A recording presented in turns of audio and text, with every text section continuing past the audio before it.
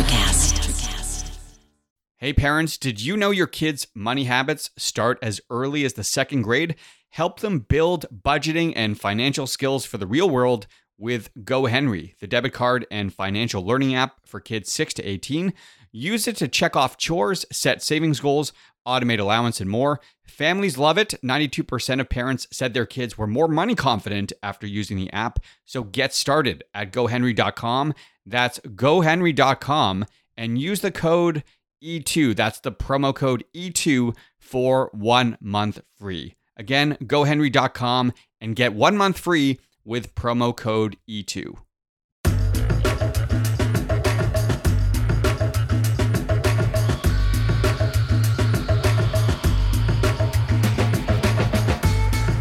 This is E2, Entrepreneurs Exposed. Thanks so much for tuning into the show today. This is the podcast where we speak to all kinds of entrepreneurs and creators doing amazing things in business and beyond. Today I chat with Jeff Adamson, who co-founded Skip the Dishes out of a basement in Saskatoon, Saskatchewan, with nothing but some pocket lint and a dream of building a successful Canadian startup. Skip is now, as you probably are well aware, one of the most recognized consumer brands in Canada, serving hundreds of thousands of people daily, coast to coast. Now Jeff has moved on to his next venture as the co-founder and chief merchant officer at Neo Financial, where the company is reimagining banking and how digital is on the precipice of changing the whole customer experience.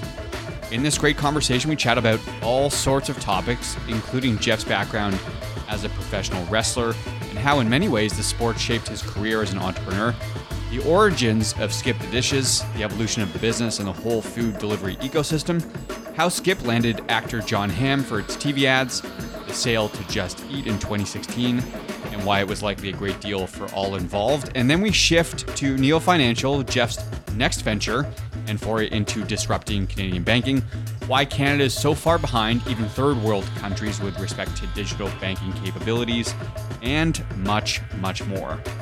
And with that introduction out of the way, let's get to the show.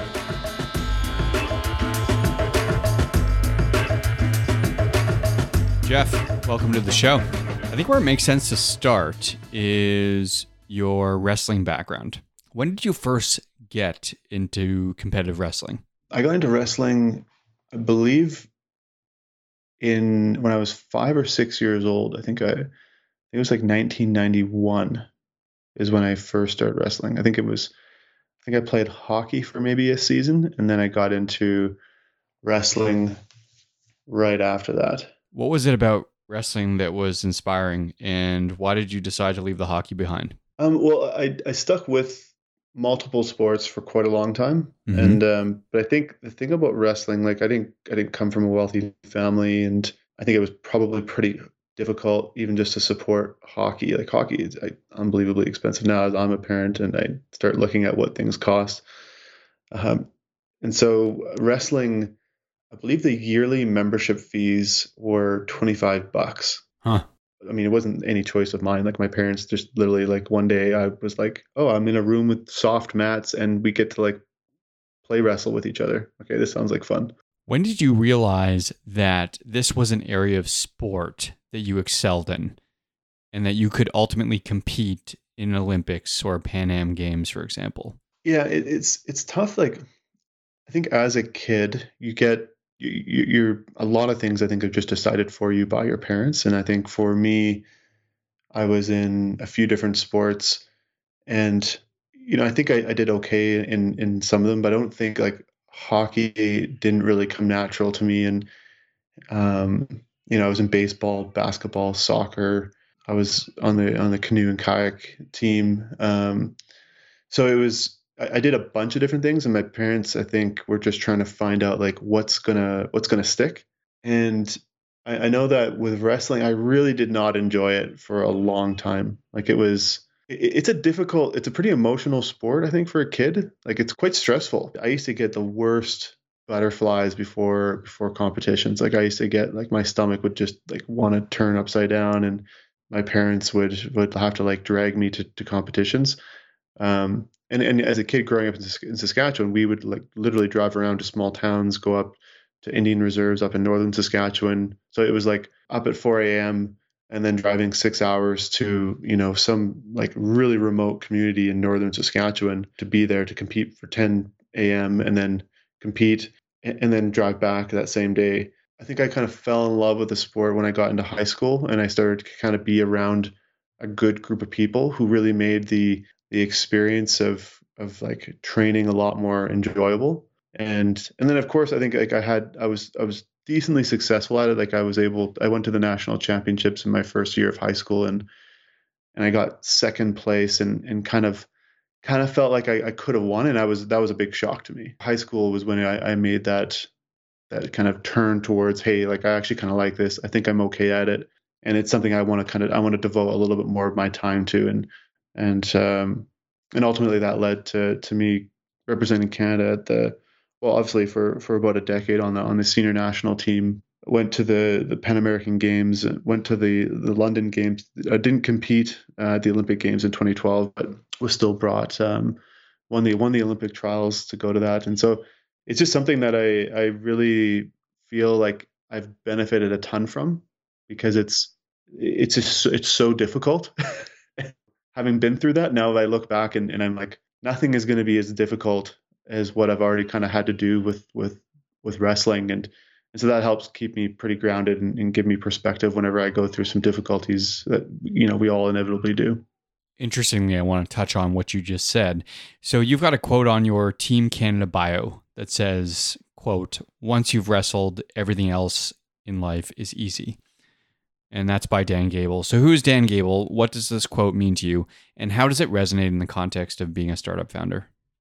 Dan Gable is like considered one of the best wrestlers of all time, and he was particularly known for his mental toughness and his determination and his grit.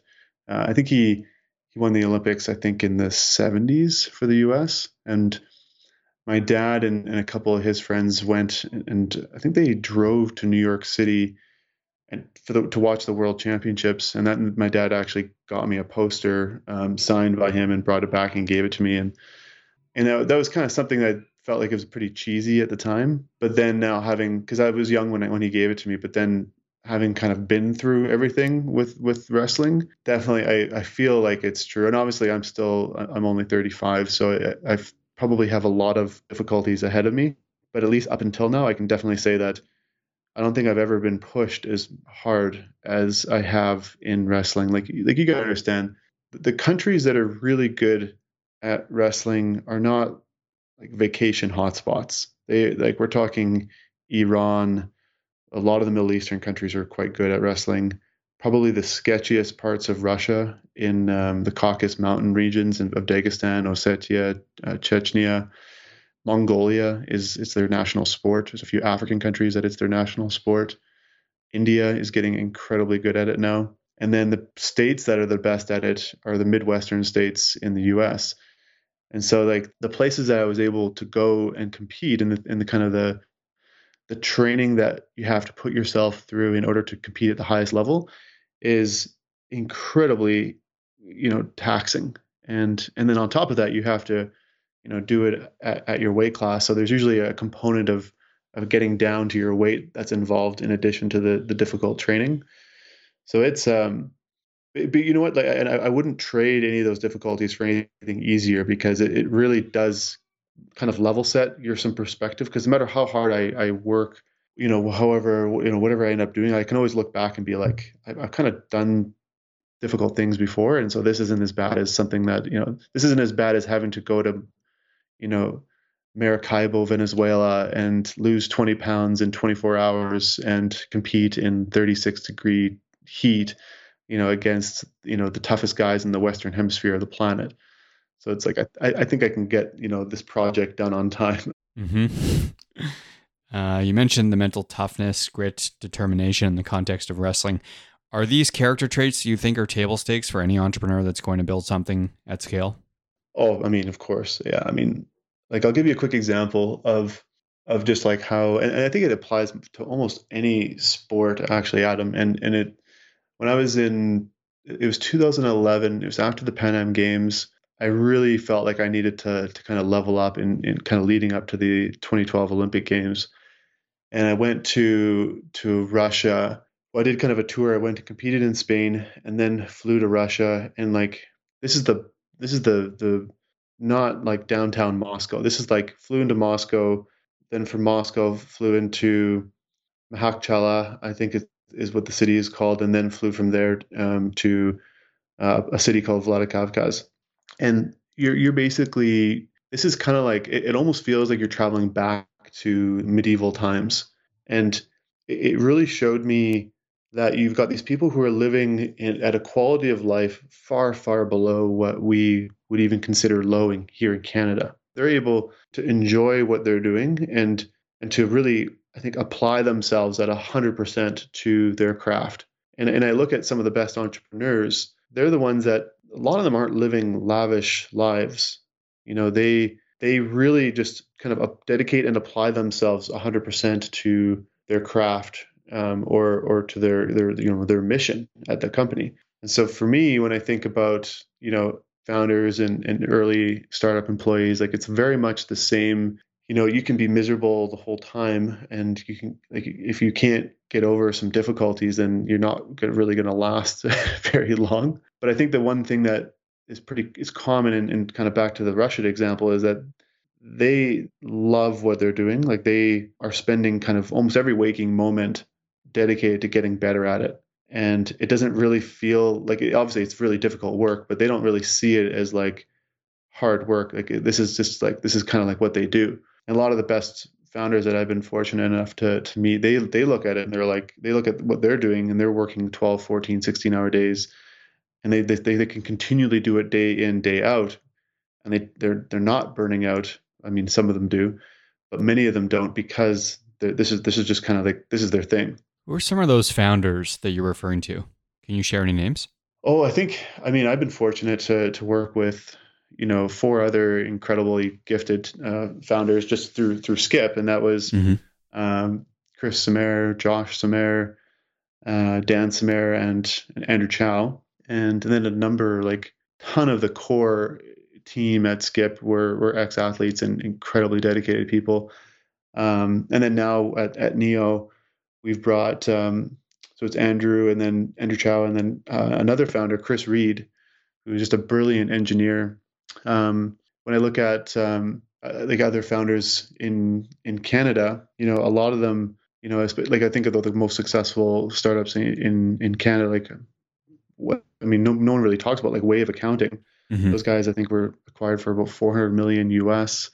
The Crew over in Calgary here at Solium was acquired for over $1 billion a couple of years back. And yeah, they just like this is something that they enjoy working on. Good segue. Let's talk about the origins of Skip. So this takes us back to 2012. The Samer brothers started working on this before you, Daniel, and Andrew joined as co-founders. Is that correct? Yeah. It was Josh. Josh was working in London as a banker, and he had seen that there was a lot of these people who were using food delivery to kind of add more time to their day.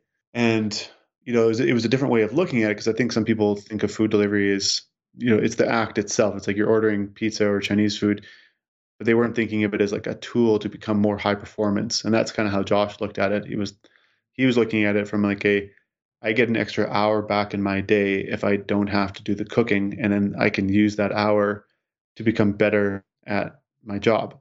And a lot of the people I think he was exposed to in London thought that way as well.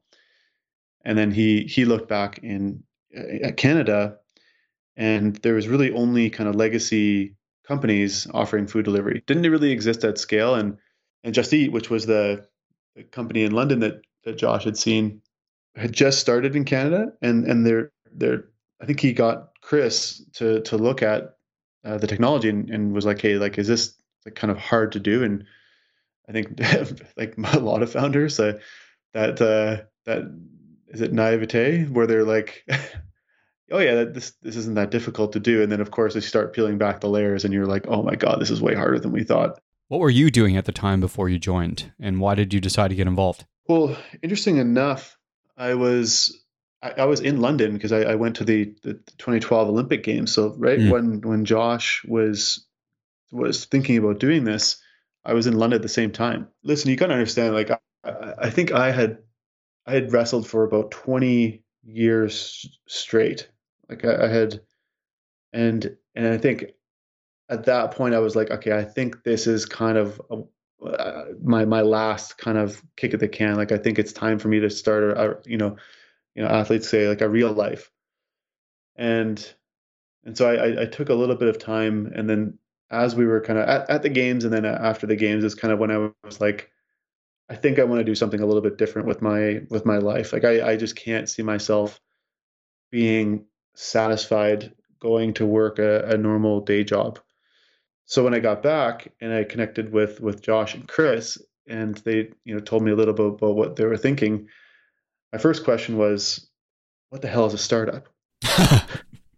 I was because you got to understand, Adam. I went to school, um, and I got trained as a research scientist in biotech. I sucked at that and got into sales consulting Hmm. for some of the universities and hospitals and kind of big pharmaceutical companies. Uh, and it was kind of like one of those things where I was like, I think I'm going to learn a heck of a lot more working with these guys and building something of our own than I am working for an existing company. What was it about your background that they found compelling? Like, what did you bring to the table?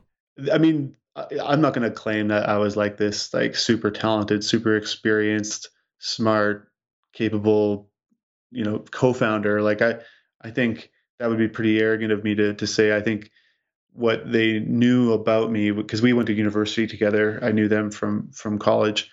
Um, they were track athletes, both Chris and Josh. So I knew them.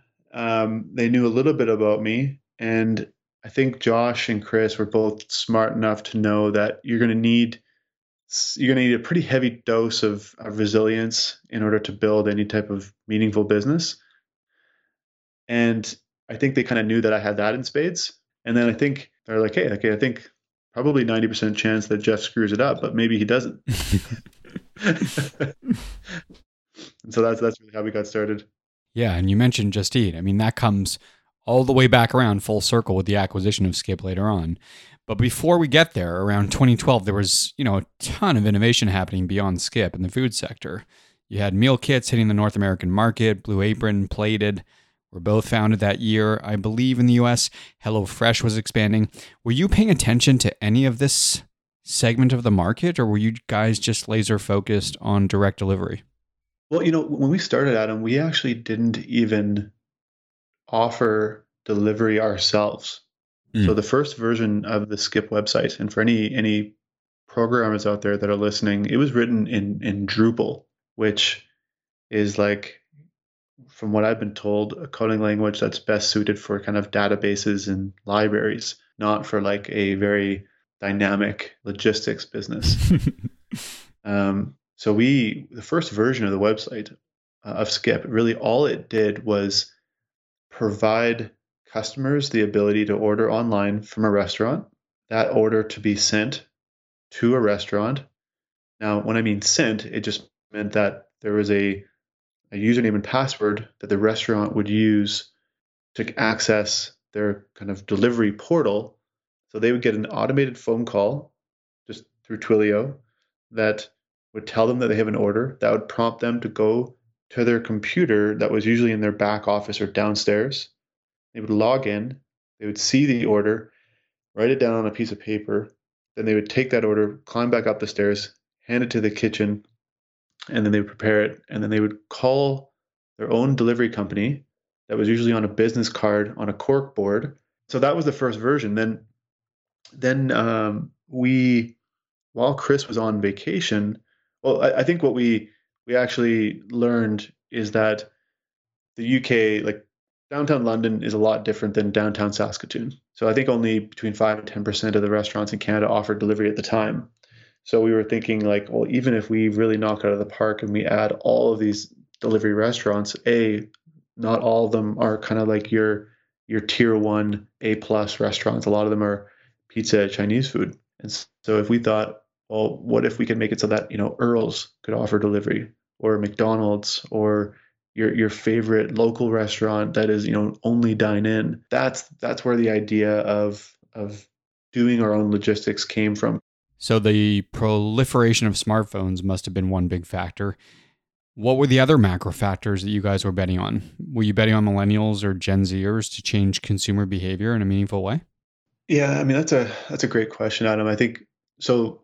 The move to mobile was a Mm-hmm. big one, and I think that people engaging with brands digitally a lot more was a huge factor. I think that there had been a lot of pent up demand for delivery. Like in Canada, like actually, even if you look at globally, actually is a very like food delivery is very popular in Canada. It's yeah, like Canada compared to almost any other kind of first world country is like right up there in terms of the top food delivery countries in the world. So because you have a combination of a lot of different things. You have very high smartphone penetration. You have weather, and then we also have a pretty generally high household income in Canada. So I think that people have disposable income to spend on things like food delivery. And then I think, of course, like ecom growing, that was something that obviously really helped because of the fact that people are just getting more and more used to doing things digitally. So you bootstrapped the business at first, and then you raised from angels before raising a proper seed round led by more mainstream venture investors. So two-part question here. One, what factors led to your decision to raise VC money? And two, is there anything looking back that you would have done differently? So Dan Samara, one of the brothers, he was able to kind of help bankroll us in the early days because he worked for a software company that was building tech for pension funds. So I think we looked at doing angels, but we found that like a lot of the angels wanted to have like Silicon Valley VC terms, Mm-hmm. and we just felt like unfortunately we didn't really think other than just getting some money in, we didn't really think that they were going to really help us raise future rounds. And so I think kind of interesting story about our first round, we were begging and pleading with investors to kind of write us a check because we knew that if we wanted to build Skip into a meaningful size, and by meaningful I mean big enough that people were going to notice that you can build a great company in the prairies. Like there hadn't been a really big tech exit out of Manitoba or Saskatchewan that we could remember. Hmm. And for us, like the thing that we had a little bit of a chip on our shoulder about was you've got all these bright people and not a lot of companies that they can go and work at. A lot of these kids are growing up thinking, hey, I want to go work for Google and Amazon and Facebook and Netflix. There weren't these tech startups in their neighborhood that were really aligned with their ambitions. Uh-huh. And so for us, like we were like, we're going to have to raise money if we want to make this big because we're going up against these massive global companies. Like a really short story, we were so desperate for cash, Adam. We entered a business contest in my hometown university because the grand prize was 50K. Mm. We ended up getting second to a company that built a horse hammock. I won't get into that, but so we ended up getting the $5,000 second place prize and a gift certificate to Deloitte. That same day, DoorDash raised $17 million in their seed or Series A. And then, of course, Uber had already raised like $1 billion. So we knew we had to raise capital. And after getting kind of laughed out of the room by most of the VCs, we finally met Matt Golden from Golden Venture Partners, who's an ex-Winnipegger. And he kind of, I think, saw something in us, not quite sure what he saw, but at least kind of understood us. He got us. So then we had a term sheet from Golden. We were kind of thinking about, I think it was Real Ventures at the time. We ended up going with Matt Golden because we really felt like he was going to go and hustle and really work for us. We really felt like he understood us, he got us. So we actually turned away more money to go with someone who we really believed had conviction in us. Mm-hmm. And I definitely think that I don't think I would do that any different. I think we had many options along the way to take a different path, but we stayed loyal to Matt, and now Matt is an investor in Neo Financial too. Among other investors, right, that are super impressive that are involved in Neo. So PayPal founder Peter Thiel is involved, Shopify's Toby Lukey, and there are others, of course. I'm curious to know, is there additional pressure now given the investors that are in the pool this time around versus last time with Skip? I'm not sure. I mean, I think there was a ton of pressure at Skip too, and like Skip is a horribly operational business. Like it's a very difficult business to run. I don't think people understand that operating a three-sided marketplace, two-sided marketplaces are soul-crushingly difficult. Mm-hmm. Three-sided marketplaces are just incredibly painful because you're just balancing supply and demand across so many stakeholders. Mm-hmm. But Toby was actually an investor in Skip. This is before Toby was Toby. This is this is pre $300 billion Shopify Toby. And there's a crew of Shopify people who believed in us early on, and I think I really respect them for that.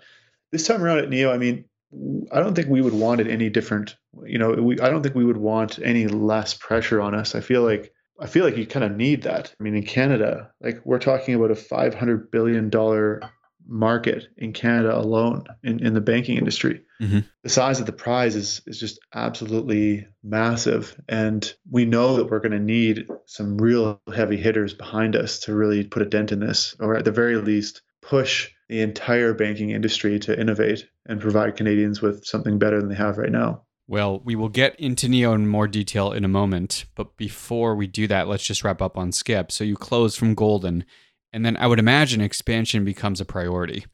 You move into the US. We talked about markets earlier when we were chatting before the show, Australia, Western Europe, etc. What were some of the challenges here as you expanded?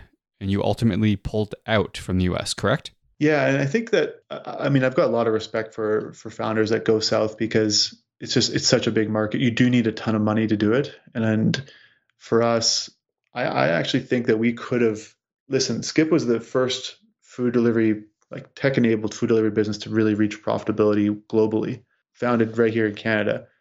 And I really do, I mean, we didn't know it at the time, like kind of how our approach was relative to others from like a high detail internal perspective. Mm-hmm. But now looking back, I definitely think if we had a huge war chest, I feel like we actually could have won the US. Or at least we would, I mean, most likely we would have been locked in a pretty bloody battle with DoorDash. Mm-hmm. But I mean, we went head to head in Canada with Uber, DoorDash, and Just Eat, and came out with I think close to 80% market share when I left. So I really think we could have. I think what we found though is we realized how big the market in Canada actually was. Like we were already kind of into the billions of dollars in kind of GMV in Canada, and still growing like 30% sometimes per month. So it was kind of like we're in like 5 states in the US, and the prize is big there, but at the same time, like if we had kind of already wrapped up Canada and Canada was down to growing like single digits per month, then I think it would have been like, okay, we got to go and we got to blitz the US. But Canada was still going gangbusters. So we ended up just doubling down on Canada, really kind of securing the lead in Canada, and then helping Just Eat expand globally into or kind of enabling, like taking our logistics to Australia, New Zealand, and Western Europe. Mm-hmm. Looking back on that competitive landscape in Canada, you mentioned you get to 80% market share. You're pushing aside DoorDash, Uber Eats, etc. What do you attribute that success to? Well, I mean, like, listen, it takes a whole bunch of things to go right in order for anyone to pull something like that off. And I think, if I attributed it to anything other than great luck and great people, I think I would be kind of probably misspeaking. So I think what we were able to reveal is that there are a ton of incredibly talented people everywhere here in Canada. Like we were able to find people who were stocking books at Indigo and waiting tables at a coffee shop, and turn these people into world-class product managers, sales reps, ops managers and directors, VPs. And I think it's to see that transformation that occurred with these people, to see how they have been able to level up again and again and again. And you're just like, man, like there is no ceiling on some of these people. We started with the mid-markets. So we launched in like Mississauga before we launched Toronto. We launched in, Kelowna before we launched downtown Vancouver. So by the time we kind of entered these markets, we kind of really knew what we were doing, and we were able to kind of execute pretty well. But it really came down to like that great team, and we're really, I mean, incredibly fortunate that some of these people, work with us today at Neo. I think at this point, people are well acquainted with actor Jon Hamm as the lead spokesperson for Skip. The ads are incredible, by the way. How did you land John, and what was the courting process like?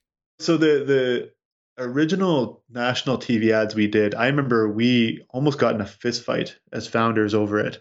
Because Josh, our CEO, like he's like a brilliant lateral thinker, and I don't think he likes going after very obvious ideas, and it was a huge risk. So like he was basically ready to punch us in the face if we were going to go ahead and buy up national TV ads. And he was right. I mean, there was a huge risk, and it may not have worked.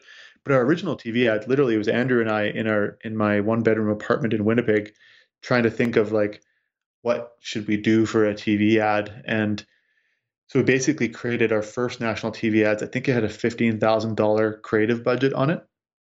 It was literally completely stock footage. It was like they were really really bad. If they, I don't know if anyone can even remember them, but that was really what catapulted us. It was actually our best return that we'd ever gotten was actually on those ads. But the Jon Hamm ads, I remember we were kind of in talks between Jon Hamm and two other Canadian A-list actors, and one of them timing didn't work out, and then the other one he wanted free, like full creative license over the process. So it was kind of like you hand him a bag of money.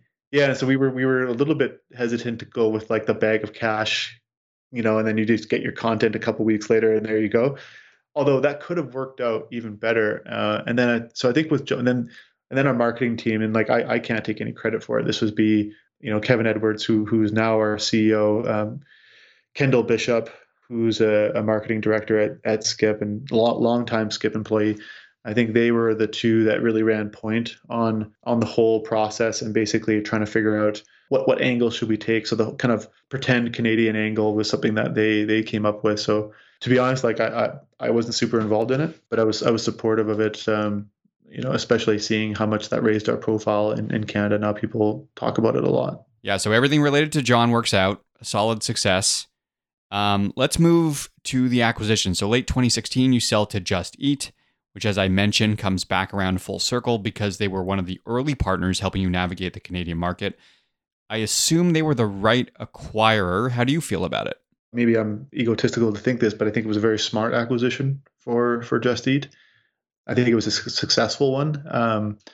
I think that, listen, most acquisitions go poorly, and I think if we did not have as strong as a team as we did, it would have been a disaster. Just Eat went through 6 CEOs in the time that we were acquired to when I left. So it was like a revolving door, and very, very challenging environment to grow rapidly in, Mm-hmm. especially you've got a pretty unconventional startup team. Like we do things pretty differently. I think in terms of our approach to growing a business, Just Eat was a publicly traded company on the London Stock Exchange. So it had all the recipe or ingredients of a train wreck. But because of the fact that we had such a great team, we were able to pull it off. And of course, like I think we had a great strategy, and I think we were able to execute and not get distracted by things. But I mean, it all comes back to the team. Well, it's a great story, and you tell it well. Let's dive into the Neo Financial stuff in the last 15 minutes or so. So this is my own anecdotal assessment of traditional banks here in Canada, just as a consumer. Banks are slow, right? They're not very innovative, unresponsive typically to consumer needs, and mired in a ton of legacy regulation. So I'll put forth that hypothesis. Am I about right? And what are you guys trying to solve here? Yeah, I mean, not to pick on the banks because they're doing a lot of good for Canadians. It is pretty easy to pick on them, though. That being said, because they do churn out like so much profit off of the backs of Canadians, like $50 billion a year, and kind of on the foundation of technology that is kind of inherently built in the 1950s on Hmm. a coding language called COBOL. So it kind of checked a lot of boxes in terms of an industry that we felt was in need of a refresh for Canadians. Hmm. And so for us, like it definitely felt like an industry that, even if you look at Skip, I think Skip was in part successful because we were just applying ordinary modern technology to an industry that had kind of shunned technology in the past. Like the restaurant industry was the first, like they actually said no to the telephone originally. Like, why would someone want to call a restaurant? You just come and you just go to the restaurant. And so you look at the banking industry and it kind of has that similarity where, a lot of friction. There's a big prize, but kind of the experiences and the features and functionality that customers are getting from their everyday apps, the Amazons, the Netflixes, the Uber, like you can press a button and a vehicle shows up 5 minutes, it'll take you anywhere. But like what button is there for you to do everything that you want to do with your money? So that to me was kind of like a bit of a, okay, I definitely think that there's something there.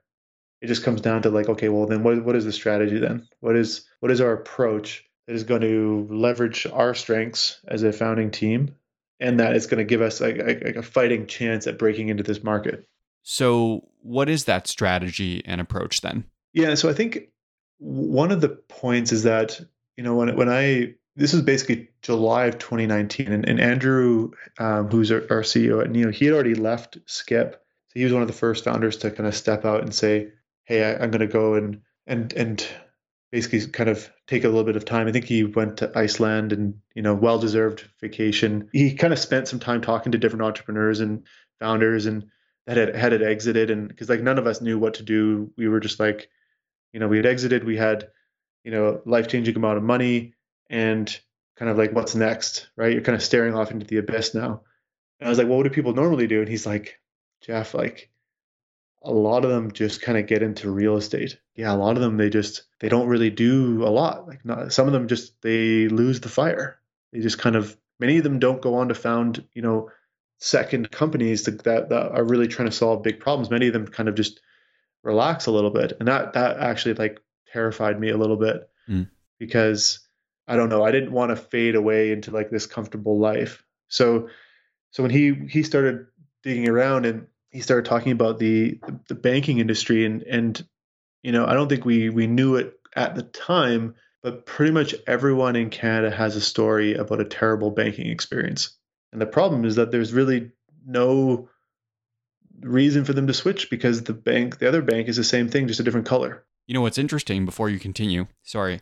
BCG just put out a Canadian retail banking report back in October that showed customer satisfaction and trust in the big five banks is actually still like at an all-time high. So how do you square these findings with what you're saying here? I think that makes sense because like the difference is that like compare Uber to the taxi industry.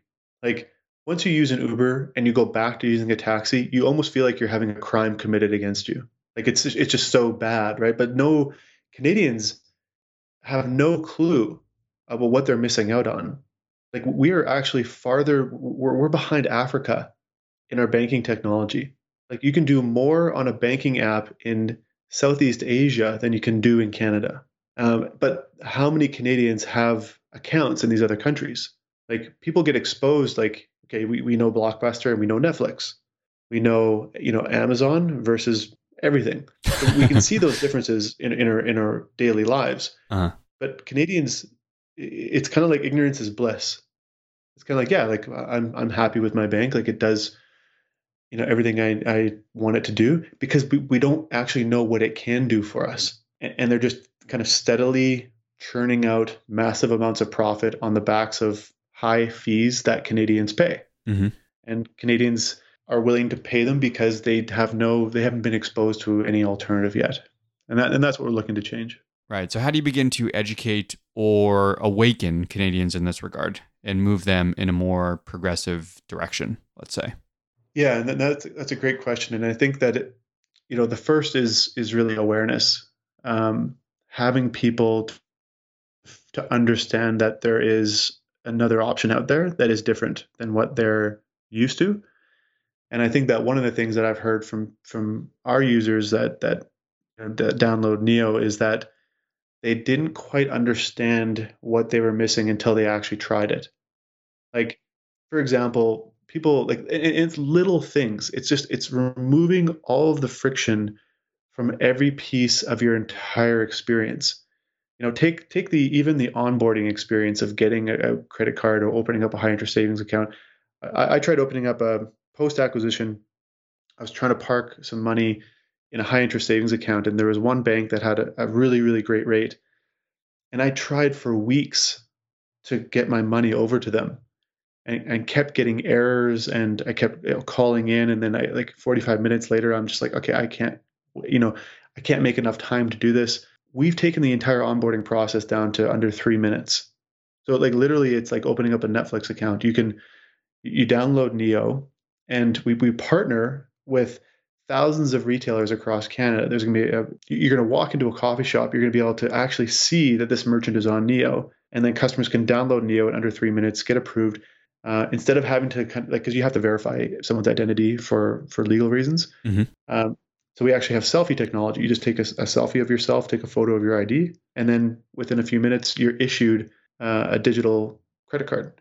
So basically, the way I think about it is you can order a coffee, go through the whole onboarding process, and then actually tap with your phone and pay for that coffee before it's ready. Now that's just one area. Then you think about, okay, well, what are the other friction points? Paying your bill. We've made it so that we actually give them notifications like regularly about payments that are coming up.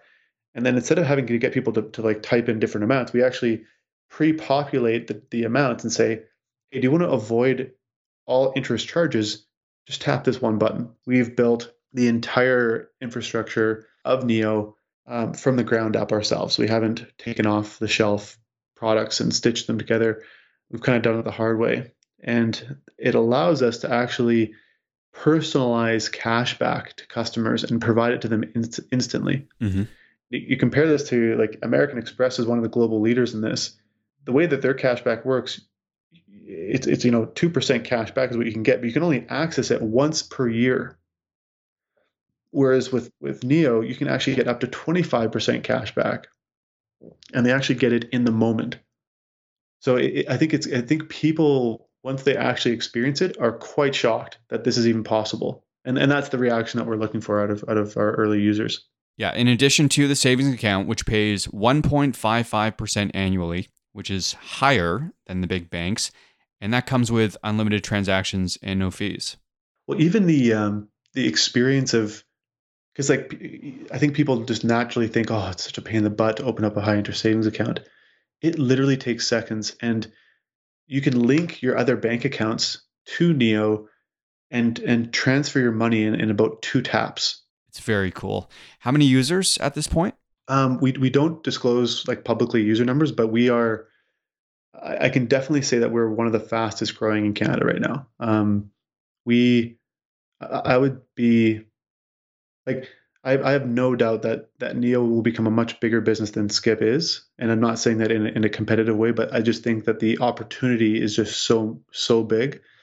And this time next year, I would not be surprised if we're the largest fintech in Canada. Are there meaningful competitors in your opinion, and where does a Wealthsimple, for example, fit into this? I think that there's a ton of cool companies out there. When I think of that, I think of the Wealthsimples and the Kohos. Like these companies are pioneers, I think, in the fintech space.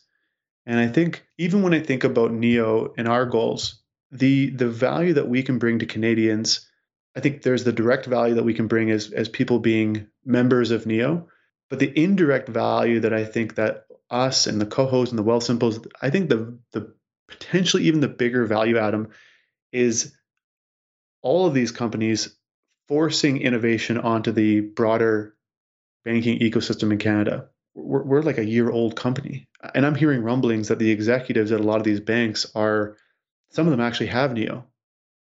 Like they actually have downloaded Neo, they have a Neo card, and some of them are actually really concerned about what Neo represents. And I think that right there is very reassuring to me that we have the attention of the people who are in a really good position to make change for Canadians and to actually say, hey, you know what? we need to be doing a better job. And again, if it's motivated by fear of losing, then that's fine. I'm happy as long as they're going to provide more value back to Canadians. And I think the Kohos are doing that. I think the Wealthsimples, the Mogos, they're all part of that, I think. And it seems like the vision is very long-term. It's disruptive, it's anti-establishment.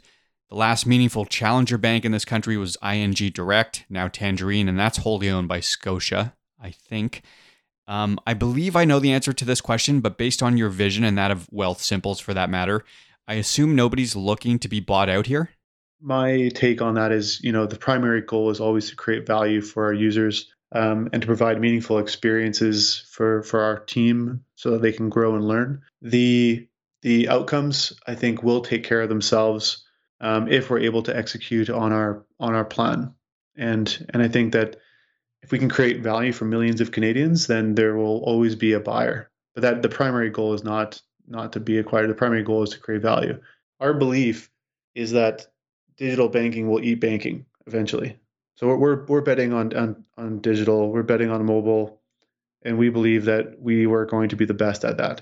NeoFinancial.com for more info on Neo, and obviously Skip the Dishes, which is alive and well. At skipthedishes.com, people can download both of these apps everywhere.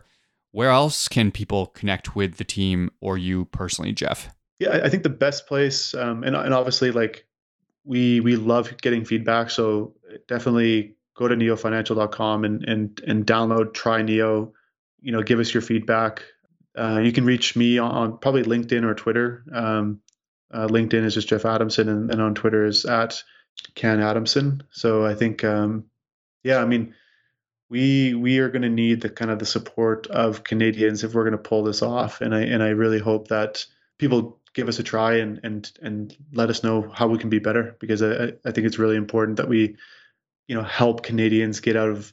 I mean, right now, 50% of Canadians are about $200 away from insolvency, and yet the banks are making $50 billion in profit per year. So I think there's an imbalance here that I think that we as Canadians have an opportunity to change.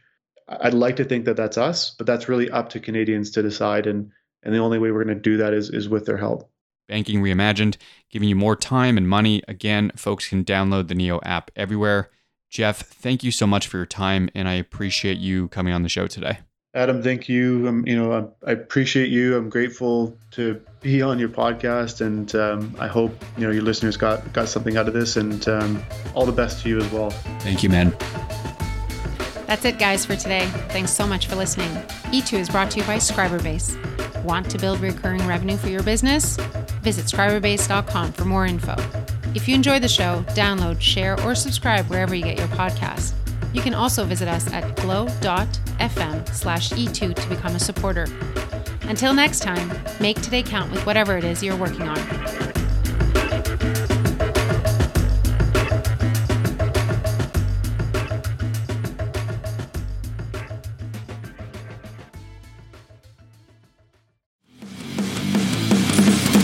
Introducing the Deep Leadership Podcast. Leadership is a people business. That's the philosophy of your podcast host, John Rennie. As a former submarine officer who spent 22 years leading businesses in corporate America before starting his own manufacturing business, he knows that leadership matters. Deep Leadership is real-world, actionable leadership advice from John and his expert guests. Become a leader worth following. Subscribe today. Electricast. Hey, it's Tim from 50 Years of Music with 50-Year-Old White Guys, the comedy podcast you had no idea you needed. Join Ben, Jeff, and me as we continue our musical road trip back through the years and around the globe. See, just when you thought all white guys were like Joe Rogan, you come across three educators trying to remember when we were cool.